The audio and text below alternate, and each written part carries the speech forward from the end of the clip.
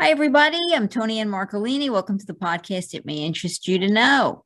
I'm very excited today to have an old friend and somebody who's got an exciting new project. Actor Chris Colicchio is here with me today. So, welcome, Chris. Thank you so much, Tony. It's great to be here. I appreciate you having me on the show. I'm very excited to talk to you. And as are you. I mean, to me, it was really interesting because you've spent a lot of your career, I think, doing theater. Which is, I think, a really different vibe, right? To do that live performance up on the stage. And recently, you've gotten into a few projects that have been more film oriented, television and film oriented. And I think what really caught my eye recently is that you're in the Netflix. I just lost the network for a second. The Netflix docuseries on Bernie Madoff, Monster of Wall Street. So I wanted to talk about a little bit about the project, and I also wanted to talk about that transition for you from a heavy theater background to film. What was that like? Well, the reality is that I've been actually juggling between film and theater my entire life. Actually, I was a music teacher. And I always had the bug to be a film actor and a stage actor. And it was difficult to get into it in the beginning because I just didn't feel emotionally mature for it. And I also came from a conservative background, and this sounds so common, that my dad wanted me to get a stable job so that I could have good financial security. So my life was one where I chose to get into a domestic life with my wife and raise kids and be there for them, and to work as a music teacher, elementary school music teacher for 30 years. And, all along I had this really urge, a strong urge to be an actor. So here and there, I got an opportunity to do some stage work in community theater. I was Seymour and Little Shop of Horrors and Max and Lend Me a Tenor and Lombard and 10 Little Indians. And I did it wherever I could. And it was difficult to not, dive into it. But it was a choice that I made. And so when I turned 50, I actually threw a party and told everybody I was going to be an actor. And I started going to HB Studio on the weekends and doing scene studies and monologues. And eventually I got into auditioning in New York for commercials and docudramas. And so I've worked my way I'm 64 now. I worked my way from being, in HB Studio to a lot of auditions and collecting my reels for my website and presenting that to directors from my online agencies so that they could gain some credibility and be able to have opportunities to do television like I have in the Monster of Wall Street. So I don't know if that was clear to you, but... Sure. I mean, and honestly, I've had the opportunity to see you work firsthand, right? We worked together briefly on a project years ago. Yes. And yes. I mean, you're an exceptional actor, right? And I think I knew it right away. Right. As soon as I saw you start your role in that show, you were amazing. And I think everyone was taken back, and you kind of brought the vibe up one notch, right? I think everybody tried to be better to match your level. So I definitely was impressed with you, right, as an actress. And so I'm not terribly surprised. But let's talk a little bit about this new project that you're in. Right. So Netflix is doing this docuseries. You have this amazing filmmaker, Berlinger, right, doing this, who's accolades all around, right? And tell me about, take me back to before you even start. Take me back to you get the phone call that you're in this. What's that like? Oh, it was amazing. I mean, these days, it's funny you say phone call because that's what I always envisioned happening, getting the phone call from Joe Berlinger. But of course, we're in a different world now technologically, and people more commonly communicate with each other through email. So it was a nice moment. It was a beautiful moment for me when I got the invitation to play Peter Madoff in um, Madoff, the Monster of Wall Street on Netflix. Um, I had gotten previous emails for me to send my headshots and my resume, and I had to do an audition to talk about myself, and so there were a number of different steps I had to go through before that, and I had no idea. I mean, I've been through this as many actors many times where you submit and you submit and you submit and you really think they're interested and then you don't get it.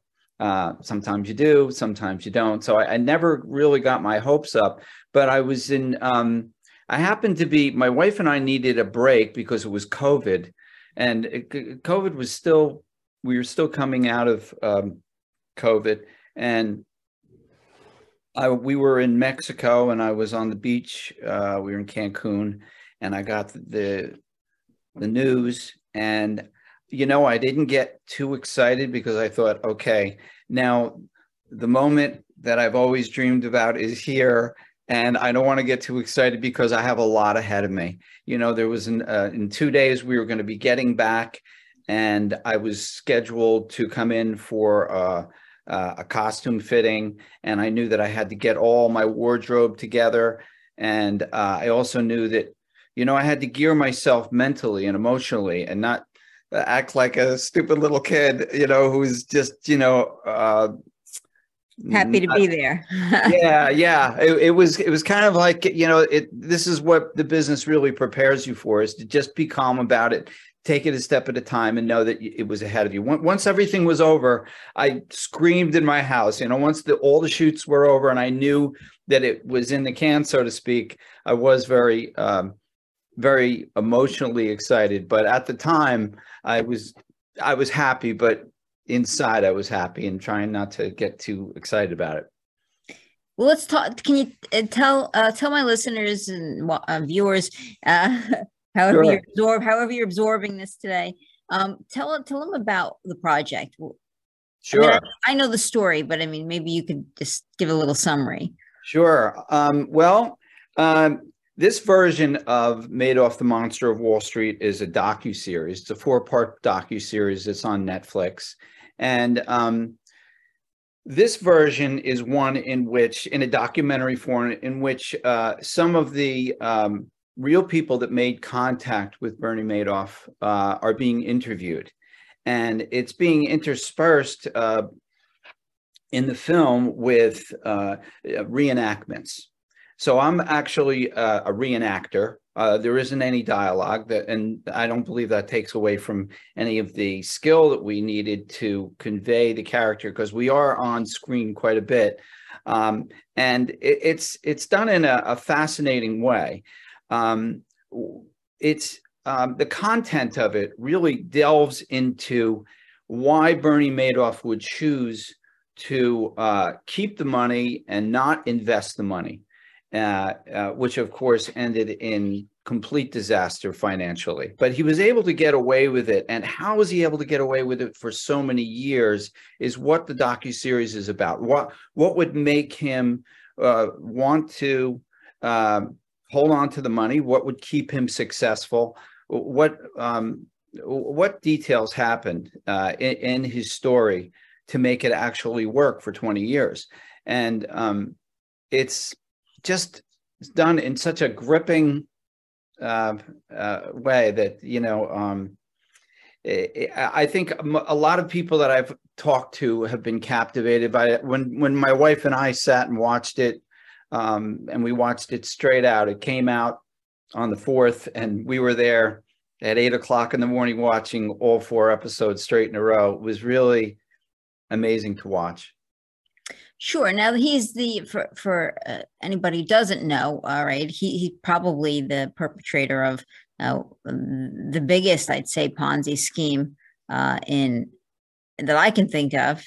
So I want to say in history, but I may be wrong. But it's the biggest scandal in that of that type that I can think of. Yeah, I think he is historically the largest criminal in that area that's ever existed. Yeah. Right. So I mean, and it's debatable, like how did it happen for so long? I think there's an element, of trust that went into it. I think the people that dealt with him trusted him to such a degree that even when the signs were there, nobody saw them. Right. I mean, like other financial experts were probably recommending people still to him for this, and even though the signs were there and they probably should have picked up on it, they don't actually ever call a spade, right? They're just kind of sucked in. It's amazing, I guess, the element of what you don't want to see. Like if you already have trust for a person, right? Respect for a person, you look right past the neon sign above their head as to what are the facts right there in front of you, which I think is interesting in and of itself. So talk about the first day on set. What's that like? What's the atmosphere? Yeah. You make some very good points. I mean, it was amazing how he actually pulled it off, and how certain groups didn't kind of overlooked at the SEC, and that's the part that really is amazing. That happened. The first day on set was God bless. Was trying to think of what was going on. Well, we shot it in Jersey City, and we arrived around 9:00. I arrived around 9:00, and it was in a huge studio, a huge warehouse, and absolutely enormous. And this was in Jersey City. And there was we had to get COVID tested, so that procedure took about 45 minutes, and we were all in what looked like a cafeteria. There was again, it was a huge warehouse, but it was partitioned off into different sections. One section was the actual built reconstructed room to imitate the bullpen, so to speak, or the stockbroker's room that Bernie Madoff worked in, which was in the Lipstick Building. And that was in another section of the warehouse. We were in the waiting area, which kind of looked like a cafeteria. And they had, it's always nice for an actor, and they had a nice spread of food for us for breakfast. That's always an interesting part of it. They have breakfast for it. I brought my shake because I try to observe my diet. But it was nice to see that they had some scrambled eggs there. Had to throw that in. And then, there were a good number of people, maybe about 30 or 40 people in this cafeteria-like setting. And it was very exciting. I didn't know who the leads were. I had met one of the guys that was playing my nephew, and he's a really friendly guy who does movie reviews, and we were talking about movies. And I didn't meet Bernie yet. I think I had taken a picture with Bernie during the costume fitting another day, but I hadn't met him. So the actor. I'm sorry, the actor. Yes, Joe Scotto. So I was, just talking to a lot of the extras who were playing stockbrokers, and some of the staff people. And eventually I got to meet Bernie, Joe, who was played by Joe Scotto, and my two nephews, and the woman who plays his secretary or administrative assistant, whatever is politically correct.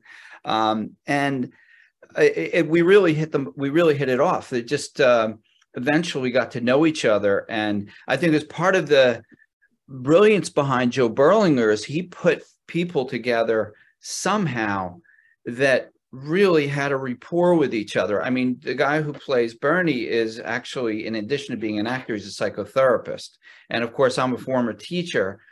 So we, a teacher and a psychotherapist, we're not going to always get along, but yeah, I mean, we're going to have some degree of understanding and humanity. And we sat and we talked about psychotherapy, because I've been in therapy myself, and I find the process fascinating. And we were talking about that for a while, and the other people that I mentioned that were in the show, the leads, they were also just very friendly, intelligent people. So we were off to a good start with the rapport that we had with each other. And then there was a lot of waiting around. That's how it is for actors. They're constructing the set, and once we get on the set, oh my gosh, it's just remarkable, how they created the illusion. Yeah. I mean, yeah, and it's an amazing project. I mean, it was put together really well. I did check it out. I thought you did a great job. I thought that it was really well done. Yeah.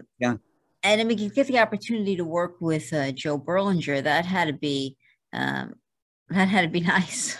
Oh, it was amazing. It's funny. I didn't know. I don't really watch that many documentaries. But the guy who plays my nephew, came up to me and he said, "We're working with an Oscar nominee." And I said, "What? I'm not only in this show. I'm not only going to be on Netflix, but I'm working with an Oscar nominee." And of course, since then, I've seen his work on Dahmer and there's another documentary that I watched. It was just incredible. But Joe has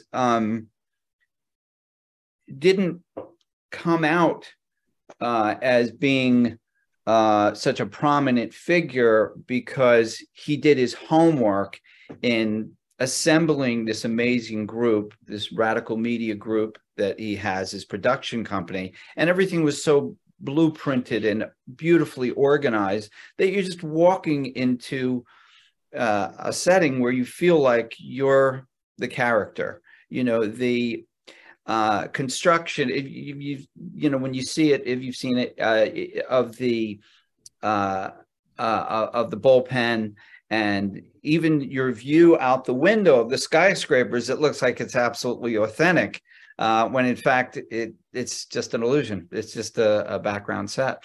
And all the organization in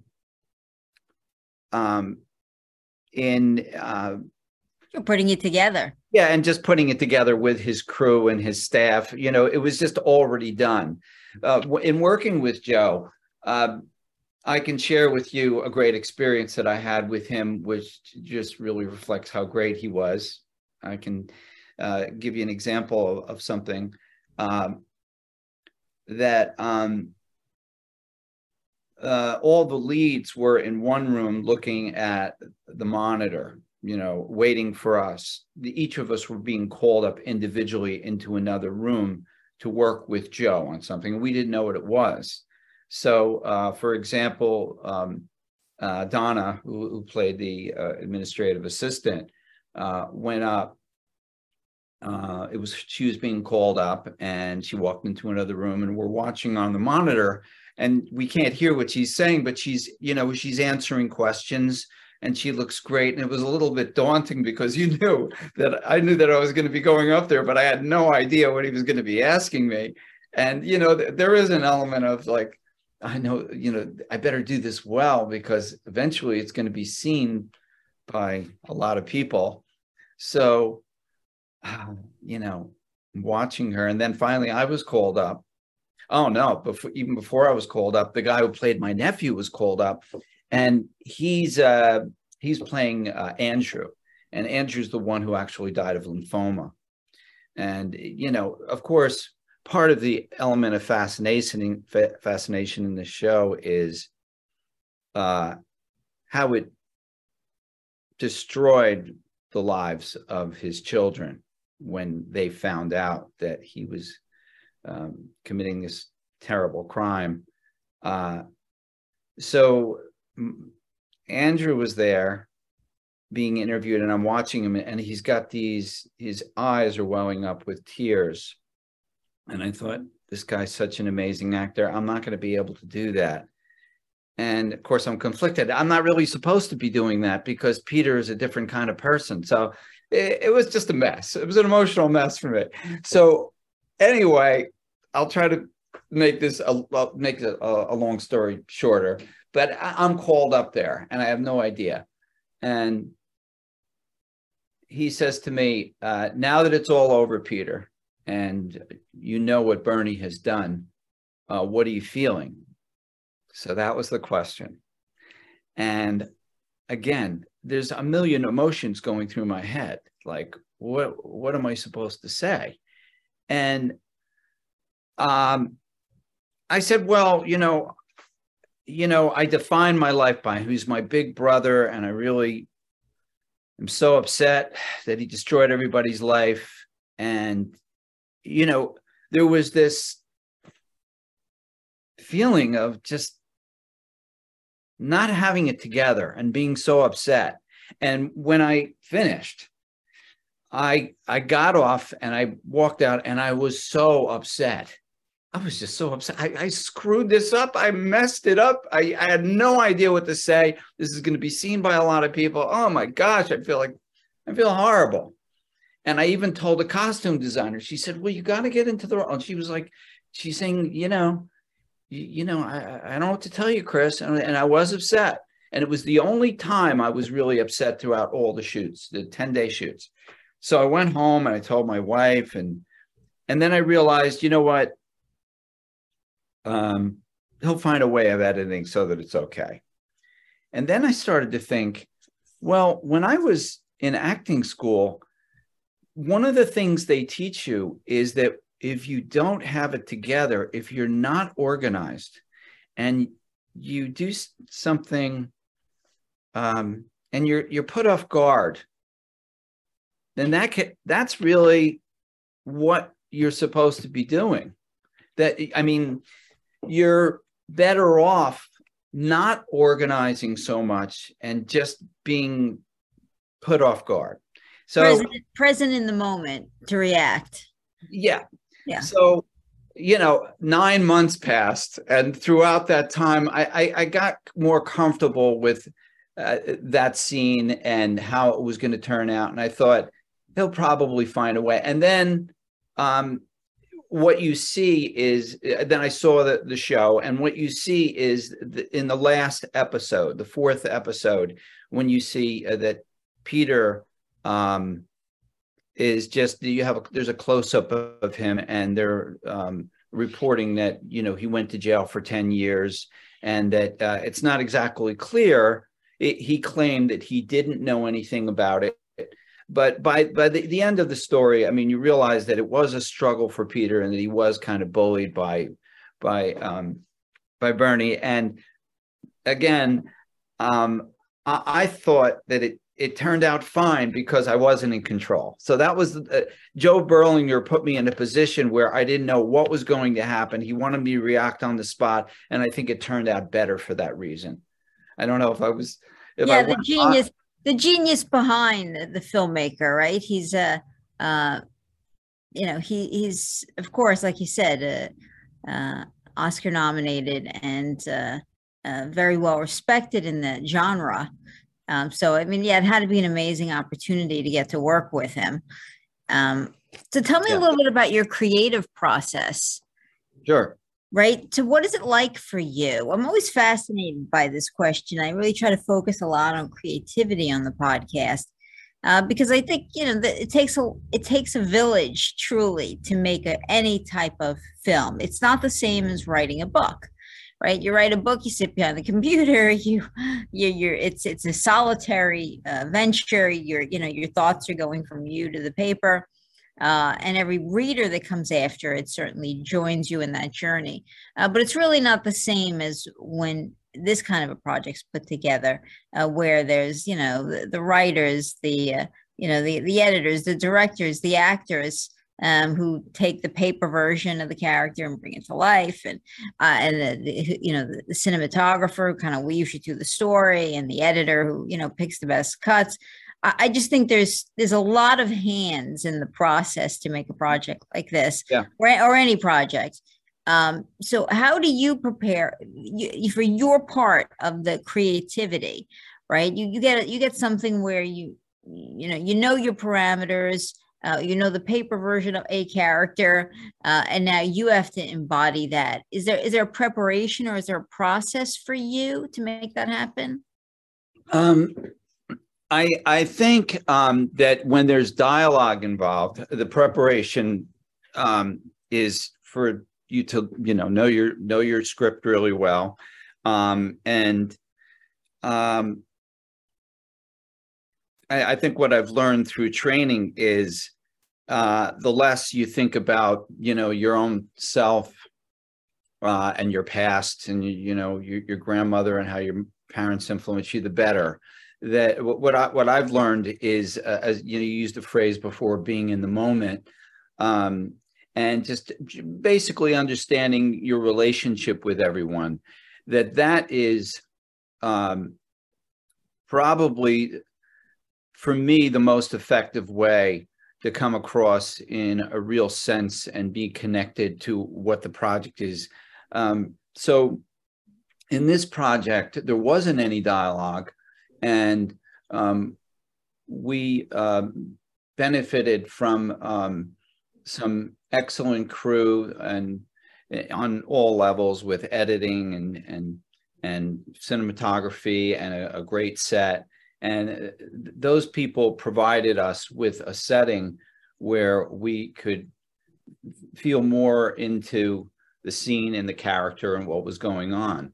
I think that, I mean, to the extent, do you I mean, is there like a process whereby you say, I have these like the hockey players, right? They have a habit. I mean, no, every day we go to the Starbucks, and there's a routine that they follow, or I'm in the shower and I'm thinking it over, and then suddenly, I know exactly the approach I'm going to take, or how I'm going. I mean, is there that, or are you truly a fly by the seat of your pants? I think that acting is can be very difficult, and I think good training does prepare you. I think that you learn things along the way that could be effective, like there's a scene. I mean, getting right to it. Defining yourself by the relationship you have with that person, what you're feeling at that moment, not trying to use previous resources or thoughts or plans that you had, but being absolutely in the moment. I'm not Peter Madoff, I'm Chris Colicchio. And what is my relationship with Joe Scotto? Like, there's a Joe Scotto who's playing Bernie. Like, there's a scene where we're walking around and we're conversing, and we're brothers. We've known each other our whole lives. And my approach with that was, this is about my relationship with Joe Scotto. What do I know about Joe Scotto right now that's going to really connect me with him? And I remember Joe Scotto had just told me that he liked Pat Benatar. And my reaction to him was, my thought was, let's put this in the Bernie Madoff, Peter Madoff setting, where he wants to have a Christmas party for all his staff, and he wants to invite Pat Benatar. And my reaction to him was, I don't think many people like Pat Benatar. That you have to be some people like her, some people don't. Maybe we should get somebody that's more commonly known, maybe like, but she's also going to be expensive, and we have to consider this in the budget. And I think that's what Peter would have done in a setting of a Christmas party. And that seemed to work very well. We're walking around, and if you see the show, you'll see us walking around and we're talking. And a lot of people ask me what I was talking about.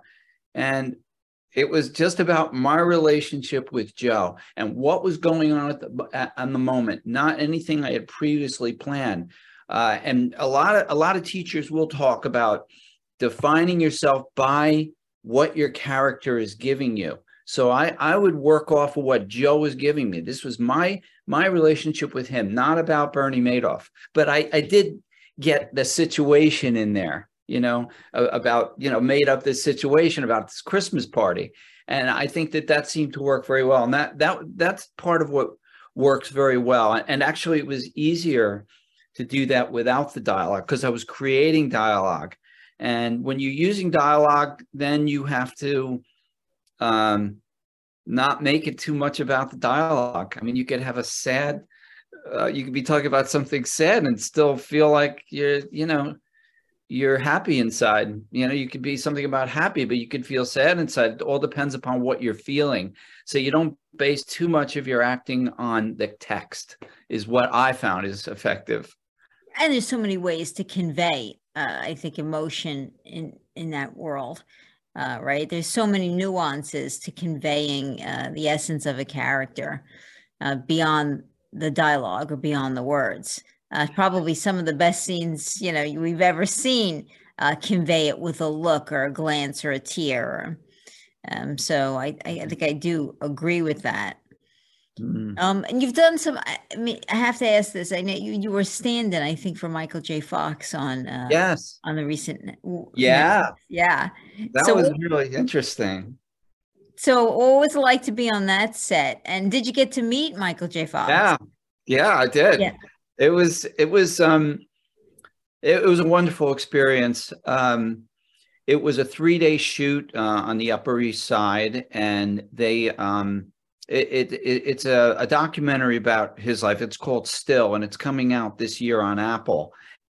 Yeah, Michael shows up and he's there, and I'm actually the first person he says hello to. I might have been the only person he didn't know. So he said hi to me, and that was really cool.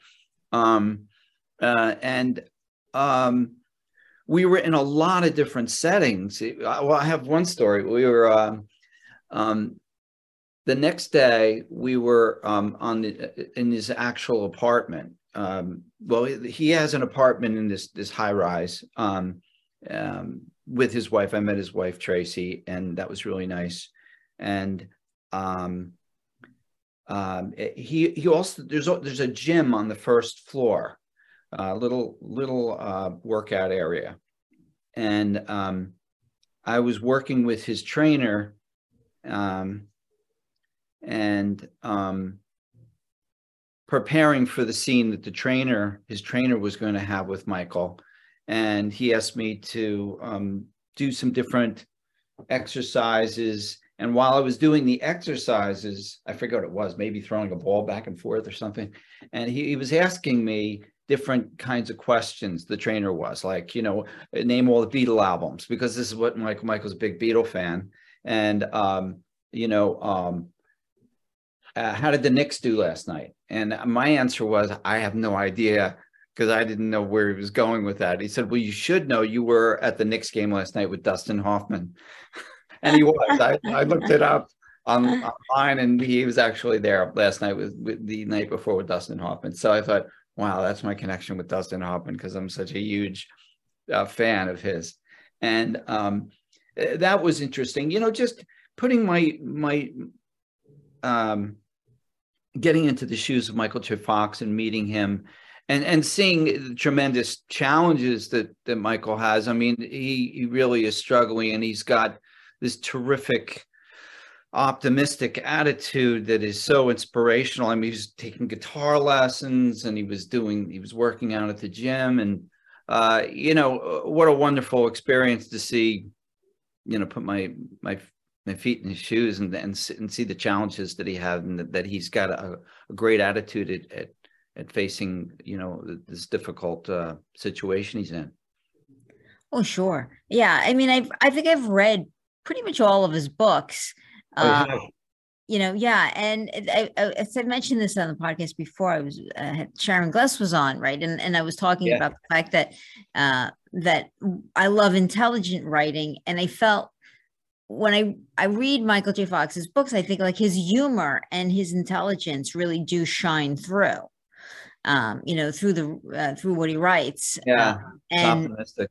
yeah, and I mean, I like that a lot, and I think that it's true what you're saying. I mean, the optimism comes shining through his story, because whereas most people would become discouraged, and I'm sure, honestly, I'm sure that there were moments that he was discouraged, but he never lets that pull him too far, down. Right? He gets back up, right? Which is, I think, the mantra for all of us. No matter what happens in life, the most important thing is that you dust yourself off and get back up. Yeah. And I think that's pretty key lesson from his story. But I thought that had to be a really great opportunity to get to spend some time, with him in that setting. So I thought, well, this is pretty cool. I wonder what that was like. I mean, Yeah. I would have been pretty excited, I think, to get to even meet him, because I'm a longtime fan. Yeah. Yeah. Yeah. I mean, that's one of those projects that, was a heads up for me, a lesson to just be grateful and appreciate what you have.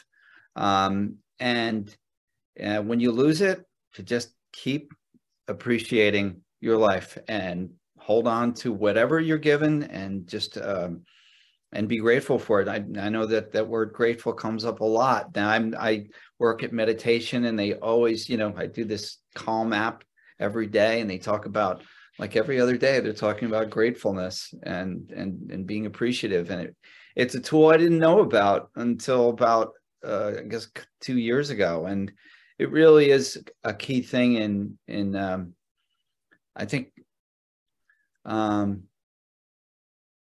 emotional fulfillment, and just appreciating, just being happy, is to be grateful, and that was an opportunity to feel that. Very cool. Yeah. So tell me, what are you going to be working on next? Well, that's the question. I am working at. I have an audition for another docudrama. I tend to do these silent docudrama things. I'm non-union, so I'm more likely. A lot of these docudramas, reenactments without music or without dialogue, are available for non-union people. And so you sort of found your niche, right? That's from theater, to moving more towards these docudramas. I mean, what's I've heard that the difference, for most theater actors, is they feed off the energy of the audience, and then transitioning to film can be daunting. If that's how you get, if the energy of the audience is really what propels you forward. How was that transition for you? I mean, was it no problem at all, or did you feel that missing, that energy? That's a very good question. That's a very good question.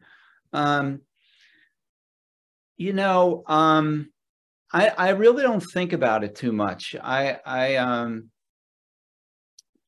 think in theater, like when I was doing Little Shop of Horrors, there's a lot of music and a lot of dialogue, and you come home, and that's a good part of the work, just the preparation. And then you go in there and you go to rehearsals, and that's you try to get it right, and then you're in front of an audience and you do it, and you never know when the laughs are coming up. You never know when you're what you're going to be feeling at the moment.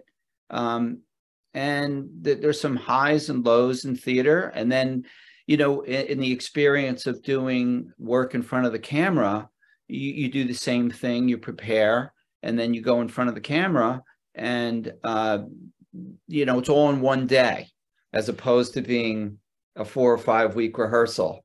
So you have to react, you have to be prepared with your dialogue, and for me, it's not a problem. I don't really have a problem with being in front of, sometimes it's been daunting, but most of the time, I'm well prepared enough so that I go in front of people and I'm prepared with the dialogue, and there's a certain electricity I get from that, but it's a shorter period of time. And as far as the reaction, for example, when we did 101 indecisions, that was an 100 indecisions. Yeah. 100, yeah, which I thought was a brilliant story that you wrote. We haven't been talking about that, but I really love family drama, and I love preparing for that. It's so interesting to be engaged in a story, be engaged in a family story where there's a severe family conflict going on, and being the head of the family and trying to work things out, negotiate things so that the family can stay together. I think I don't think it gets any better than that. So it was such a thrill doing that. You did a beautiful job on that. Ordinary People is one of my favorite stories. And when we did that, in the house there, where we did the scene, we're sitting around the table, and we actually ad-libbed some of it, and some of it was from the original dialogue, and there was just this energy and electricity, and I felt it was one of my favorite moments, really, out of all the things I just really loved the context of the story and the setting. Oh, I agree with you. And I think that was the time when I think everybody's jaw somewhat dropped, because you were filming that scene. And you're right, there were parts of it that stuck to the script. There were parts of it that was ad-libbed, but that came from being so present in the moment. Your team of actors that were around you doing that scene, it felt incredibly real. And Rob Epple. I just think, sure, Rob Epple and Anthony Crescenzo. Yeah.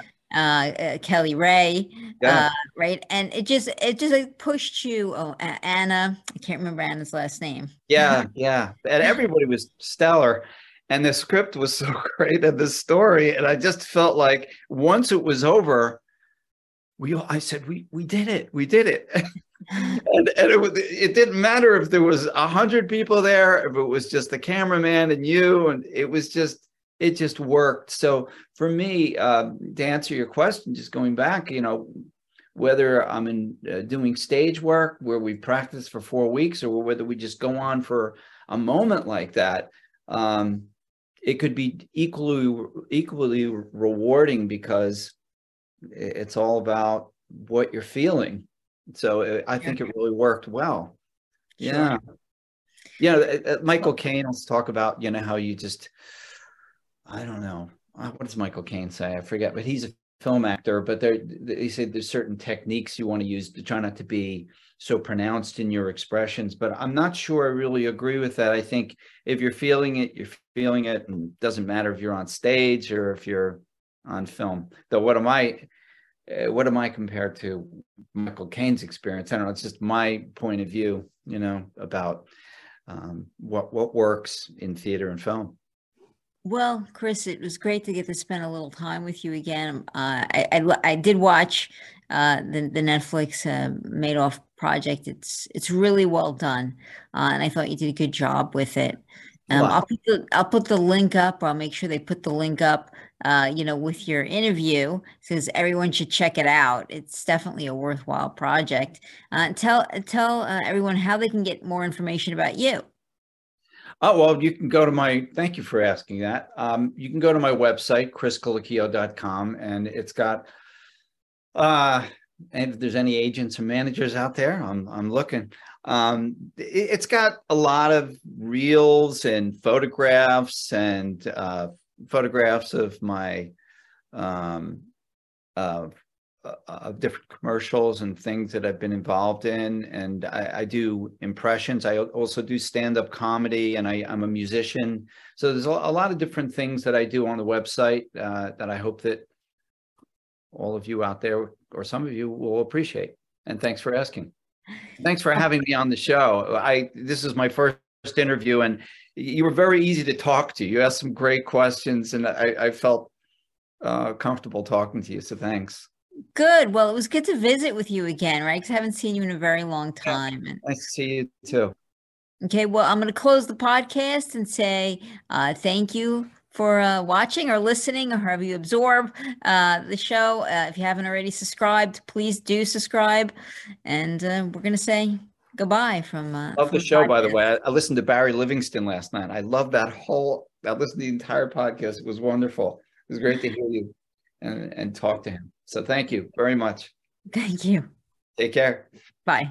Bye.